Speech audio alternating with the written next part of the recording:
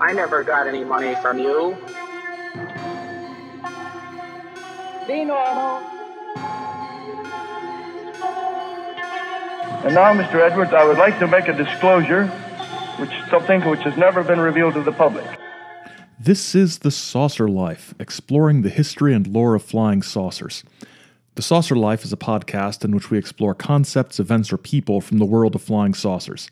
No preconceptions, no snark, no belief, no debunking, no Defense Department consensus on the meaning of those lights in the sky.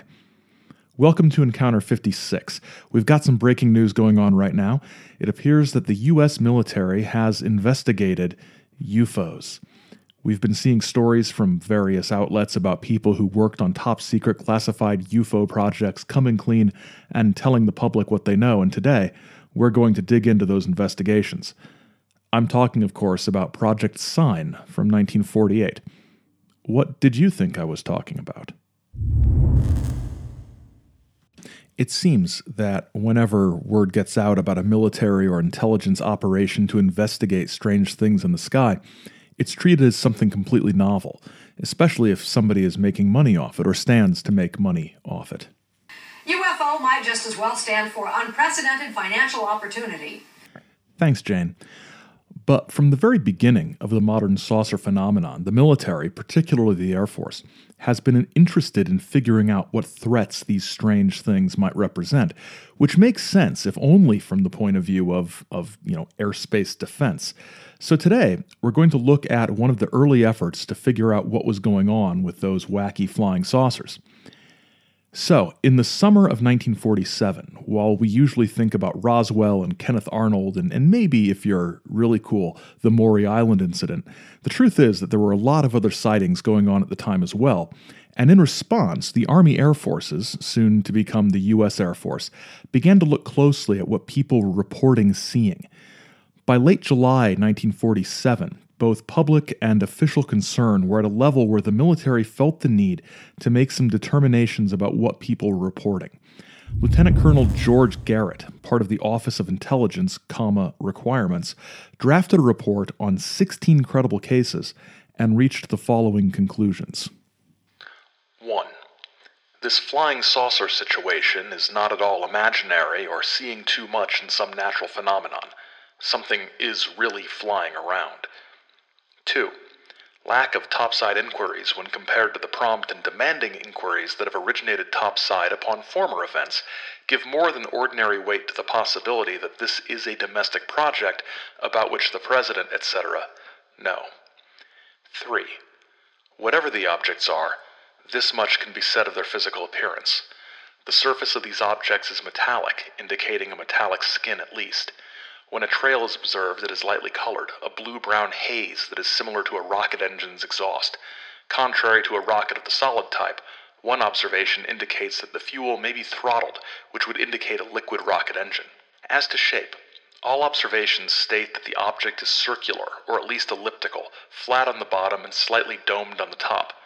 The size estimates place it somewhere near the size of a C-54 or a Constellation.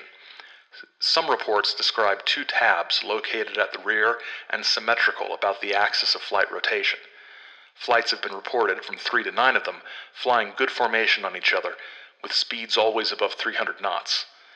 The discs oscillate laterally while flying along. Air Force officials seemed increasingly certain that these were not U.S. aircraft, at least U.S. aircraft that anyone was willing to talk about. In many of the reports, there's wiggle room for these being secret projects or prototypes that the report writer was not cleared to know about. But in September 1947, one of the most significant moments in early saucer studies occurred. Lieutenant General Nathan Twining of the Air Materiel Command at Wright-Patterson Air Force Base wrote to his superiors with some observations and recommendations. The phenomenon reported is something real and not visionary or fictitious. There are objects probably approximating the shape of a disk of such appreciable size as to appear to be as large as man-made aircraft. There is a possibility that some of the incidents may be caused by natural phenomena, such as meteors. The reported operating characteristics, such as extreme rates of climb, maneuverability, and action, which must be considered evasive when sighted or contacted by friendly aircraft and radar, lend belief to the possibility that some of the objects are controlled either manually, automatically, or remotely. Due consideration must be given to the following: the possibility that these objects are of domestic origin, the product of some high-security project not known to this command, the lack of physical evidence in the shape of crash-recovered exhibits which would undeniably prove the existence of these objects, and the possibility that some foreign nation has a form of propulsion, possibly nuclear, which is outside of our domestic knowledge. In December 1947, the Air Force established Project Sign to investigate the increasing number of UFO sightings and to arrive at some explanation of whether or not they represented a threat to the United States.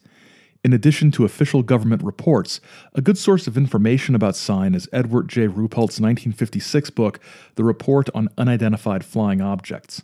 We've mentioned Ruppelt's book before in Encounter 305 when we talked about the Robertson panel.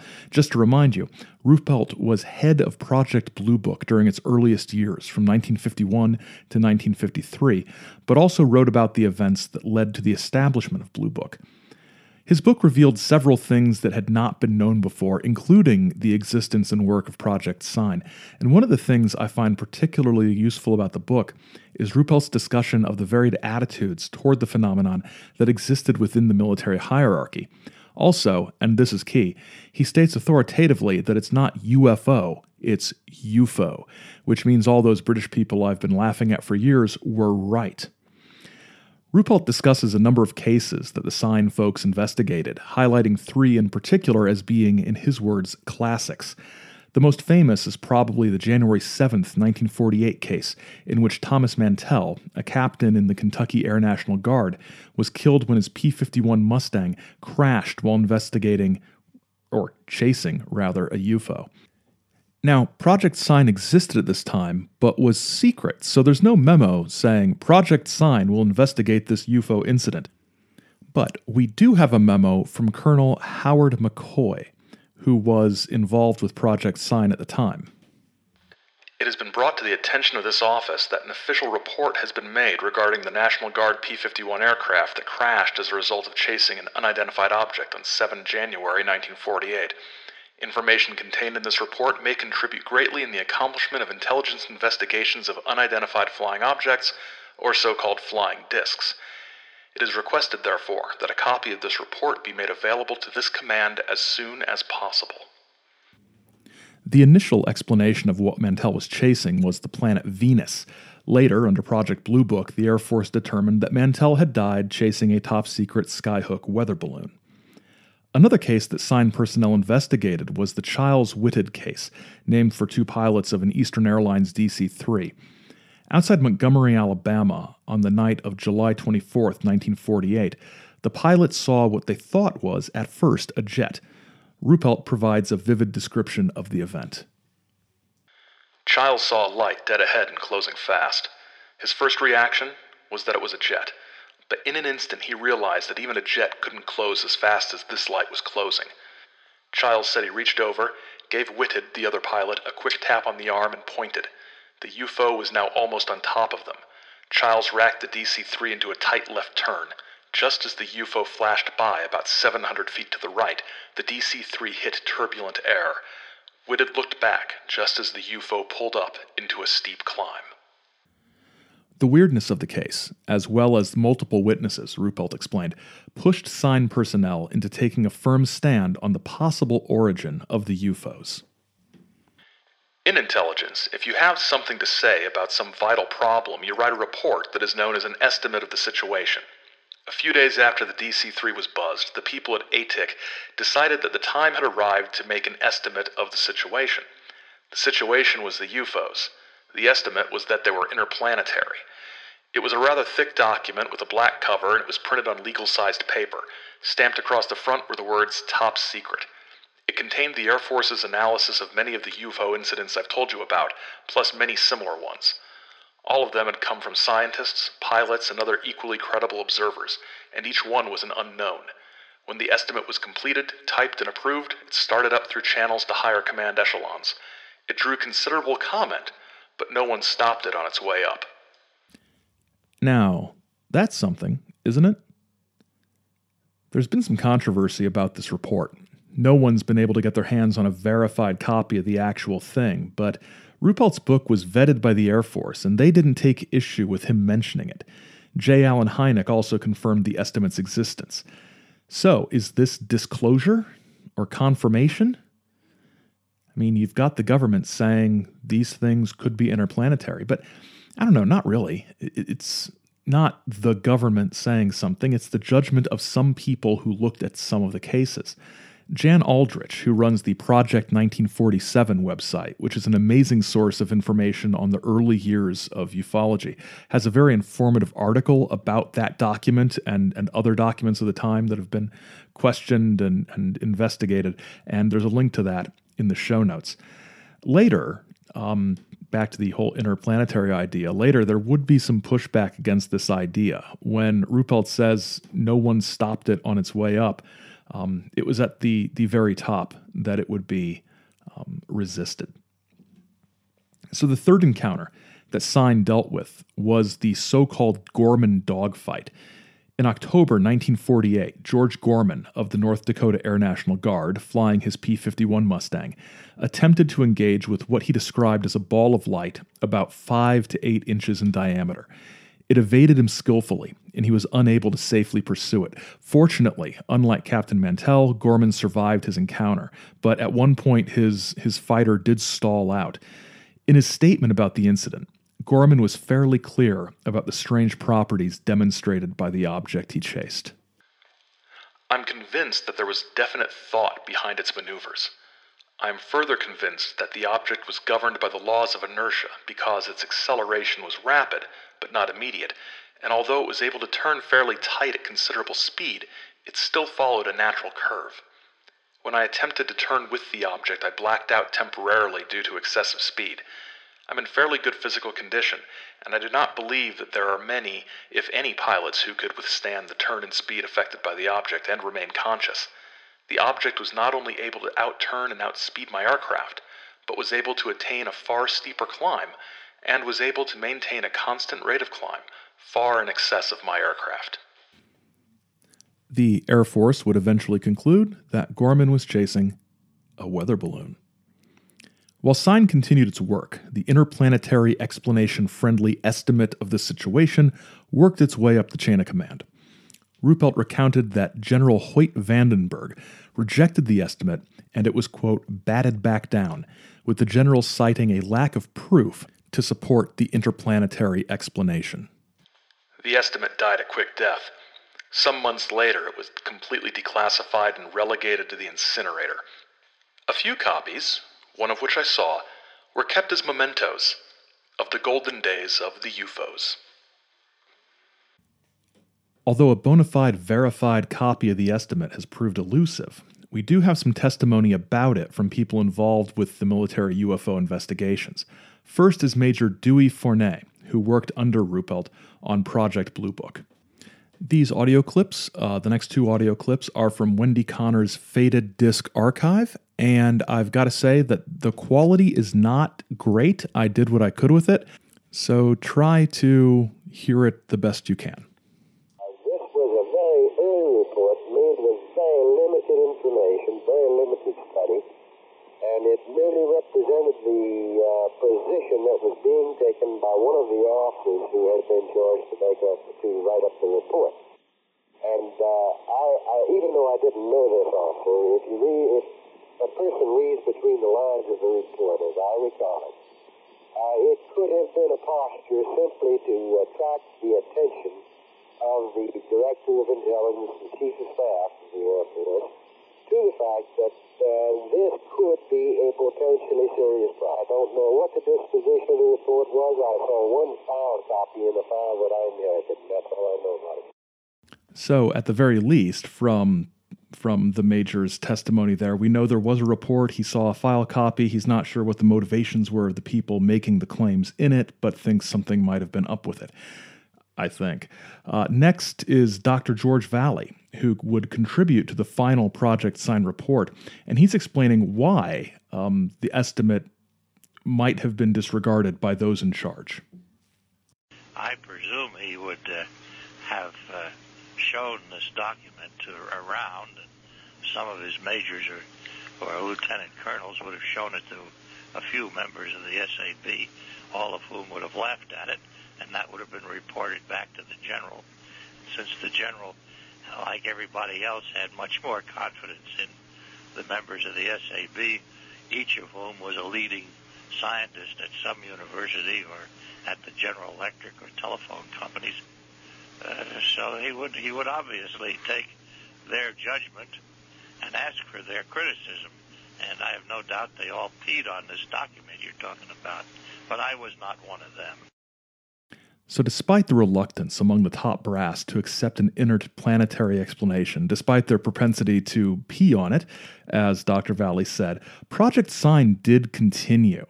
And Ruppelt sort of explains what the effect of this was, of this sort of batting back down of this report was on the people of Project Sign. The top Air Force Command's refusal to buy the interplanetary theory didn't have any immediate effect upon the morale of Project Sign because the reports were getting better. Now, this is not the only time that Ruppelt will discuss the increasing quality and interestingness, for lack of a better word, of the reports. But regardless of the quality of those reports, Project Sign's days were numbered, and there would be a transition from Project Sign to something called Project Grunge. Not Grunge, Grudge. Project Grunge was something much different, and I'm not cleared to talk to you about that. The transition was signaled by an order issued on February 11th, 1949, and it was officially explained as being necessary because Sign, the Sign code name or cryptonym, had been compromised. Ruppelt had a different perspective on this, and it's interesting to see his assessment on what went on within the hierarchy of the Air Force, and we'll get to that in a little bit. There was a final report from Sign in February of 1949, but it's not super edifying. While it's interesting to note that they did investigate the possibility of interplanetary explanations for some sightings, the writers of the final report weren't too enthusiastic about the idea. The possibility that some of the incidents may represent technical developments far in advance of knowledge available to engineers and scientists of this country has been considered. No facts are available to personnel at this command that will permit an objective assessment of this possibility. All information so far presented on the possible existence of spaceships from another planet or of aircraft propelled by an advanced type of atomic power plant have been largely conjecture. Based on experience with nuclear power plant research in this country, the existence on Earth of such engines of a small enough size and weight to have powered the objects described is highly improbable. Reports of unidentified flying objects are not peculiar to the present time. In the Books of Charles Fort by Tiffany Taylor, published in 1941 by Henry Holt and Company, New York, similar phenomena are described as having been cited during past centuries. In the last war, numerous sightings of balls of fire in the air were reported by bomber crews. It can't be anything weird because there can't be anything weird like that we know of. And besides, people have seen this kind of stuff before. It's not the most thorough debunking of an interplanetary explanation. But this may be the earliest reference to Charles Fort in an official government report. If you found an earlier one, let me know. There were also a couple fun footnotes as to the veracity of some of the witnesses. Incident number 18. It has now been definitely determined that both the photograph and story were a hoax, perpetrated for publicity and money. UFO might just as well stand. Not now, Jane. We've got another one to listen to. Incident 84. The person making the report on this incident was determined to be an excitable person, very talkative, and possessing an exaggerated imagination, and inclined to impress people with his continuous chatter. In the interest of transparency, I should probably put inclined to impress people with his continuous chatter somewhere on my resume. Now, Project Sign was a secret, but in order to provide the public with reassurances that they were looking into the UFO issue, the National Military Establishment, which was the organization that existed for a brief time after the War Department went away and before the modern Department of Defense took shape, Anyway, the national military establishment shared a version of the sign results with the public, referring to the investigation as Project Saucer. Here's Major General William McKee discussing the results of Project Saucer with the press. During 2 years of thorough investigation, no evidence was found which would indicate that the reported flying saucers were anything but the result of natural phenomena. On the other hand, all the evidence indicated that the reports of unidentified flying objects could be accounted for under three major headings. 1, misinterpretation of various conventional objects. 2, a mild form of hysteria. 3, or simple hoaxes. It has been suggested that what people actually have been seeing is the result of some of our own secret experiments, guided missiles or new types of planes or flying weapons. This is emphatically not the case. None of the three military departments nor any other agency in government is conducting experiments, classified or otherwise, with disc-shaped flying objects which could be a basis for the reported phenomena. Natural phenomenon, hysteria, hoaxes. Absolutely nothing of ours. Absolutely nothing that is strange or threatening in any possible way. Got it? What have you all been looking at for 70 years? There's nothing going on. General McKee said so. Who are you to doubt General McKee? So, Project Sign went away, having declared the saucers to be harmless, if they existed at all, which they don't. However, Project Grudge would succeed it, because the Air Force isn't going to stop looking at strange things in the air. They're the Air Force. In his book, Ruppelt traced a change in attitude in the UFO crew that was running things under the later years of Project Saucer and Project Grudge. He explains that there were two factions. On one side was the faction that still believed in flying saucers. These people, come hell or high water, were hanging on to their original ideas. Some thought the UFOs were interplanetary spaceships. Others weren't quite as bold and just believed that a good deal more should be known about the UFOs before they were so completely written off. These people weren't a bunch of nuts or crackpots either. They ranged down through the ranks from generals and top-grade civilians. On the outside, their views were backed up by civilian scientists. On the other side were those who didn't believe in flying saucers. At one time, many of them had been believers. When the UFO reports were pouring in back in 1947 and 1948, they were just as sure that the UFOs were real as the people they were now scoffing at. But they had changed their minds. Some of them have changed their minds because they had seriously studied the UFO reports and just couldn't see any evidence that the UFOs were real. But many of them could see the I don't believe bandwagon pulling out in front and just jumped on.